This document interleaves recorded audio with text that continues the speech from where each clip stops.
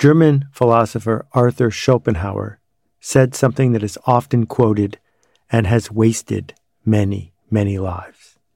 He wrote, "All truth passes through 3 stages. First, it is ridiculed. Second, it is violently opposed. Third, it is accepted as being self-evident." Hey, it's Seth, and this is Akimbo.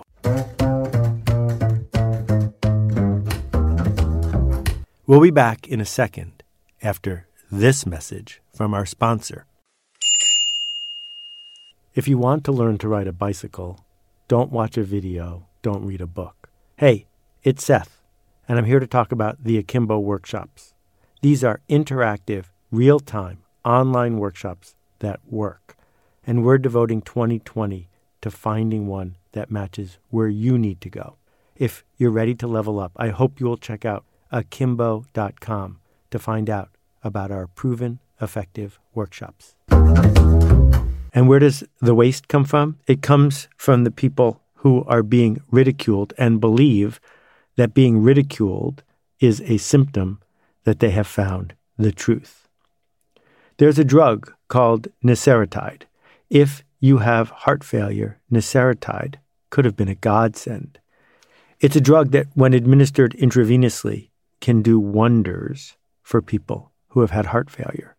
In 2001, Johnson & Johnson got approved by the FDA to sell the drug, and due to their marketing muscle, it got off to a great start. It had sales of billions of dollars a year and was on track to become a blockbuster.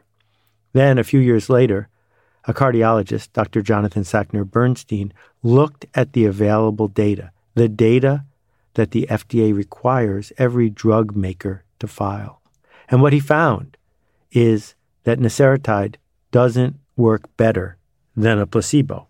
Sure, it has side effects, low blood pressure in 11% of the people who take it, headache, nausea, slow heart rate, even kidney failure. But no, it's no better than a placebo. As a result of his work, the Cleveland Clinic ended up forbidding its doctors from prescribing the drug. And within a year, Johnson & Johnson had taken it off the market. So for 10 years, people were taking a drug that didn't actually do more than a placebo would have. Fortunately, they had to show their work. Hewlett-Packard had one of the great corporate cultures of the 70s and the 80s. When people talk about Silicon Valley at its best, they're talking about Hewlett-Packard, a culture of respect, of treating workers fairly, and mostly of showing your work. The HP way included the principle that every night you should leave your work open on your bench for others to see, that keeping your work a secret isn't the sign of confidence, it isn't the sign of someone in a hurry, it's the sign of having something to hide. The FDA has been criticized for years because they make it too difficult, people say, to get drugs approved. But here's the thing. The FDA requires every drug maker to show their work. It's this transparency, it's this ability for other researchers to see what tests you have done that separates an FDA-approved drug from some vitamin or herb that's being sold by some tincture maker in Utah. And there's a reason that this is valuable, because as they learned at HP, if you can walk around at the end of the shift and look at what the engineers are putting on their desks, you can make it better. And the idea that we can make it better because we can see what you did, that is critical. It's critical to forward motion. Speaking of forward motion, consider the perpetual motion machine. Here's one from a guy named Professor Searle. The secret to making this wave pattern on a magnetic material is a technical process known only by Professor Searle and his team. This magnetic wave pattern is used to create the Searle effect generator, and it is a cornerstone of a new era in clean and sustainable energy. We are now closer to replicating the Searle effect with a working prototype of the SEG. With the anticipated support, this technology will reach the entire world, capital W, and bring about an exciting new energy age. And of course, there's video of it showing it working. And underneath it says, he demonstrates the difference between a standard magnet and a conditioned ringed layer magnetized with the Searle Magnetics unique process that leaves field impressions that easily show when it is rolled. And on it goes. The thing is, people who make perpetual motion machines, and there are more of them on the show notes, and you can easily find them online, never show their work. Cold fusion was a sensation when two scientists announced to the world that they had figured out on a tabletop how to create an energy-creating fusion reaction. But because they were coming from academia, they were required to show their work. And once they showed their work, it was discovered that no one really could replicate their work. But science requires replication and understanding. Next, on to William Levengood and the idea of crop circles. Here from cropcircles.com, she received a thorough scientific explanation of the intense crop circle research done by William Levengood and a secret lab partner over 16 years. Levengood was listed in the Guinness Book of World Records for writing more papers in scientific journals than anyone else. He was the only scientist who ever went public about his findings that crop circles are a real phenomenon. His scientific theory claimed that there's a plasma vortex operating in the field where crop circles appear. A plasma vortex is like a whirling tornado of different kinds of energies, sometimes up to 7, 8, 9, or 10 different kinds of energies. The plasma vortices often travel in counter-rotating pairs, and because they have different kinds of energy in them, such as microwave energies, ion electric avalanche energies, thermogradients, and convective stability, and on it goes. So, crop circles, do they actually increase the yield on a farm? Are they made by space aliens? Can people truly feel the energy as they walk through the field? Well, if we ask Doug Bauer and Dave Chorley, they might say yes. At least they would say that before they admitted to having created hundreds of crop circles using nothing but a plank of wood and some wire. The crop circles they created at night in the United Kingdom were verified, approved, and authenticated by a crop circle expert. Of course, they're all made up. The thing is that the people who believed in crop circles didn't show their work. The same thing goes for astrology. That astrology is a powerful placebo. If it's working for you, please keep doing it. But it is nothing. It is just made up. You cannot show your work. Two astrologers working in separate rooms will not come up with the same answer to the same question, because there is no way to demonstrate its predictive value, because it doesn't have any predictive value. What people who don't show their work do is resort to saying it's a secret, or resort to false claims to status, or resort to shaming people who don't believe. What happens is this: human beings want to believe. We want there to be a story. It is much easier to explain our very complicated world if behind it are aliens, supernatural powers, conspiracies, invisible forces that help us explain a world that is sometimes random. Speaking of random, over the last 100 years, particularly in the American Southwest, something tragic has happened to cattle, sometimes horses. Doesn't happen very often, but sometimes a rancher will find 1 or 2 or even 4 cows dead on the fringes of their farm. Well, do the math. It's going to happen. These are unsupervised animals who are in a semi-dangerous environment that's hot or cold, where they have insufficient resources, and some of them are going to die. But these cattle and occasional horses appear to be mutilated. They appear that someone or something has come to them, cut various parts of their skin, taken various of their organs, and removed their blood. And so, there are people who are sure that something nefarious is going on. The FBI initiated a study, spent more than $40,000, created a 250-page report to demonstrate just how nefarious this activity was. Here's the thing. We can explain every single one of the things that are happening to these cattle. It's largely the result of dehydration, birds, bugs, and gravity. But if you're unconvinced, perhaps we should show our work. And so Robert Carroll did just that. He set up a camera. And on camera, we see each one of the symptoms of cattle mutilation happening for purely natural reasons. So what we're not talking about here is, I'll know it when I see it. Because in fact, when Johnson & Johnson gave patients Nasiratide, some of them got better. I'll know it when I see it. The placebo does that. No, this is not, I know it when I see it. It's, I know it when I understand it. Help us understand the mechanics of your big idea. Help us understand the insight behind your engineering. We can only do that when you show your work. And once you've shown your work, if you challenge people to make your work better, then they can point out the parts of your work that don't hold water.